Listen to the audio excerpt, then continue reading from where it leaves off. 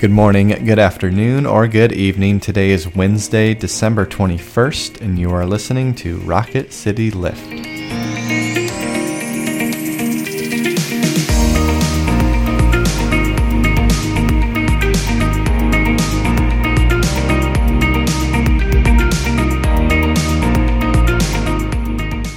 Hello all, welcome back to Rocket City Lift. I'm Brett Goodeman. And I'm Tara Bolger. And we come to you 3 times a week to bring a bit of a spiritual lift to your day. Today we are going to be in the book of Isaiah. But before we get to that scripture, let's begin with a prayer. Let us pray. Gracious God, long ago you spoke to the shepherds out in the open field, and we pray that you would speak to us again. In the words of your scripture, may we find life anew in the person of Christ. We ask it all in his name. Amen. Amen. Our scripture is from Isaiah chapter 7, verses 10 through 14. Listen for a word from God. Again, the Lord spoke to Ahaz, saying, Ask a sign of the Lord your God. Let it be deep as Sheol or high as heaven. But Ahaz said, I will not ask, and I will not put the Lord to the test. Then Isaiah said, Hear then, O house of David, is it too little for you to weary mortals, that you weary my God also? Therefore the Lord himself will give you a sign. Look, the young woman is with child, and shall bear a son, and shall name him Emmanuel. This is the word of the Lord. Thanks be to God. Brett, can you give us some context? Who is Ahaz, and what's going on in this passage? So Ahaz was a king of Judah, not a good one. He didn't even make it into the sepulcher of kings because he brought in all this idolatry. He did not lead the people faithfully. His son Hezekiah will be a pretty good king, but he is not. And so that's important to know because Ahaz's response could be taken as faithfulness, right? I will not ask. I will not put the Lord to the test.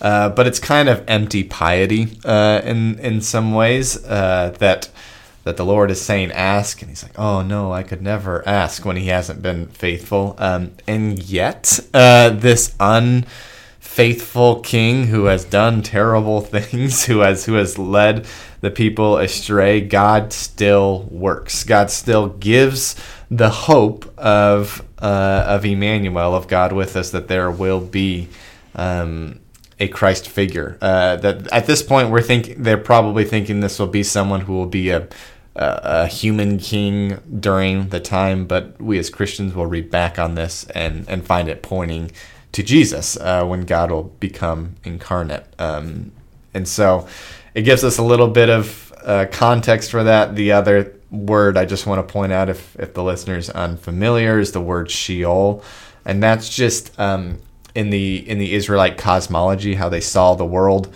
Heavens were literally up. If you look up, the heavens were up, and if you looked down, below the earth was Sheol, which is where people went where they died, whether they were good or bad. It was just kind of a land of the dead, and that was it's kind of like Hades. It's kind of like Hades, yes, exactly. And so essentially the analogy used, low as Sheol or high as heaven, is anything, right? Mm-hmm. As the lowest low can go, or as high as the highest can go, asking anything. And so that's where that comes from. What do you find happening in this, or hope, or confusion? It's funny. It starts out about Ahaz, ask a sign, and there's a part of me that imagines if I were Ahaz, knowing my sinfulness, I wouldn't want a sign. Yeah. I'd be like, I'm good not knowing. Yeah. You know what I mean? Yeah. That's a good point. But Isaiah gives a sign, not even for Ahaz, but for the people. So it may sound like it's a personal kind of thing in the beginning between a king and a prophet and the divinity. Mm-hmm. But what Isaiah turns it is here's good news for the whole house of David, because it's not about Ahaz. It's about God's people and who will lead them. And I think this Emmanuel, right, God with us, proves what we've long known from the writings of the Old Testament, which is The people demanded a king. Even the very best king still sins. And then there are some really, really bad kings like Ahaz. And so we will never understand or be led in the righteous ways of God until it's God's self that comes to us in Emmanuel. But I love that turn. I really just see Ahaz being like, I'm not gonna test God because the sign could be horrifying. You know what I mean? Yeah. But that's okay because Isaiah still has a word for the people and doubles down on that. And so the young woman who is with a child and shall bear a son and name him Emmanuel. That's why we read this, right, in Advent, because it shows God's plan unfolding from the time of Isaiah.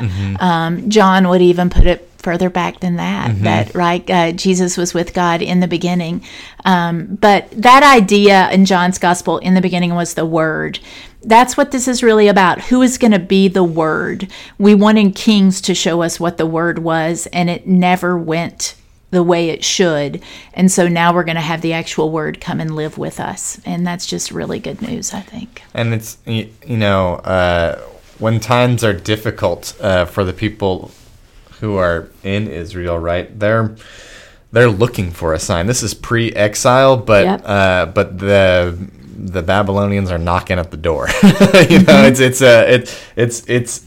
is a storm. There's movement around. There is fear within the city, and so the people are looking for what is salvation in the midst of this upcoming despair. And Isaiah gives that word of hope, as you said, not to Ahaz, but to the people, which has been the word of hope all along, since the nation of Israel formed coming out of Egypt, that God's covenant is that God will be with them. And there is something unique and special that is going to happen in the person of Jesus Christ, which the people are completely unprepared for, which we are unprepared for, and why we spend this time of Advent preparing and looking with expectation to that. Yes. Our quote today is from Henry Nouwen, who says, "At first sight, joy seems to be connected with being different. When you receive a compliment or win an award, you experience the joy of not being the same as others. You are faster, smarter, more beautiful, and it is that difference that brings you joy.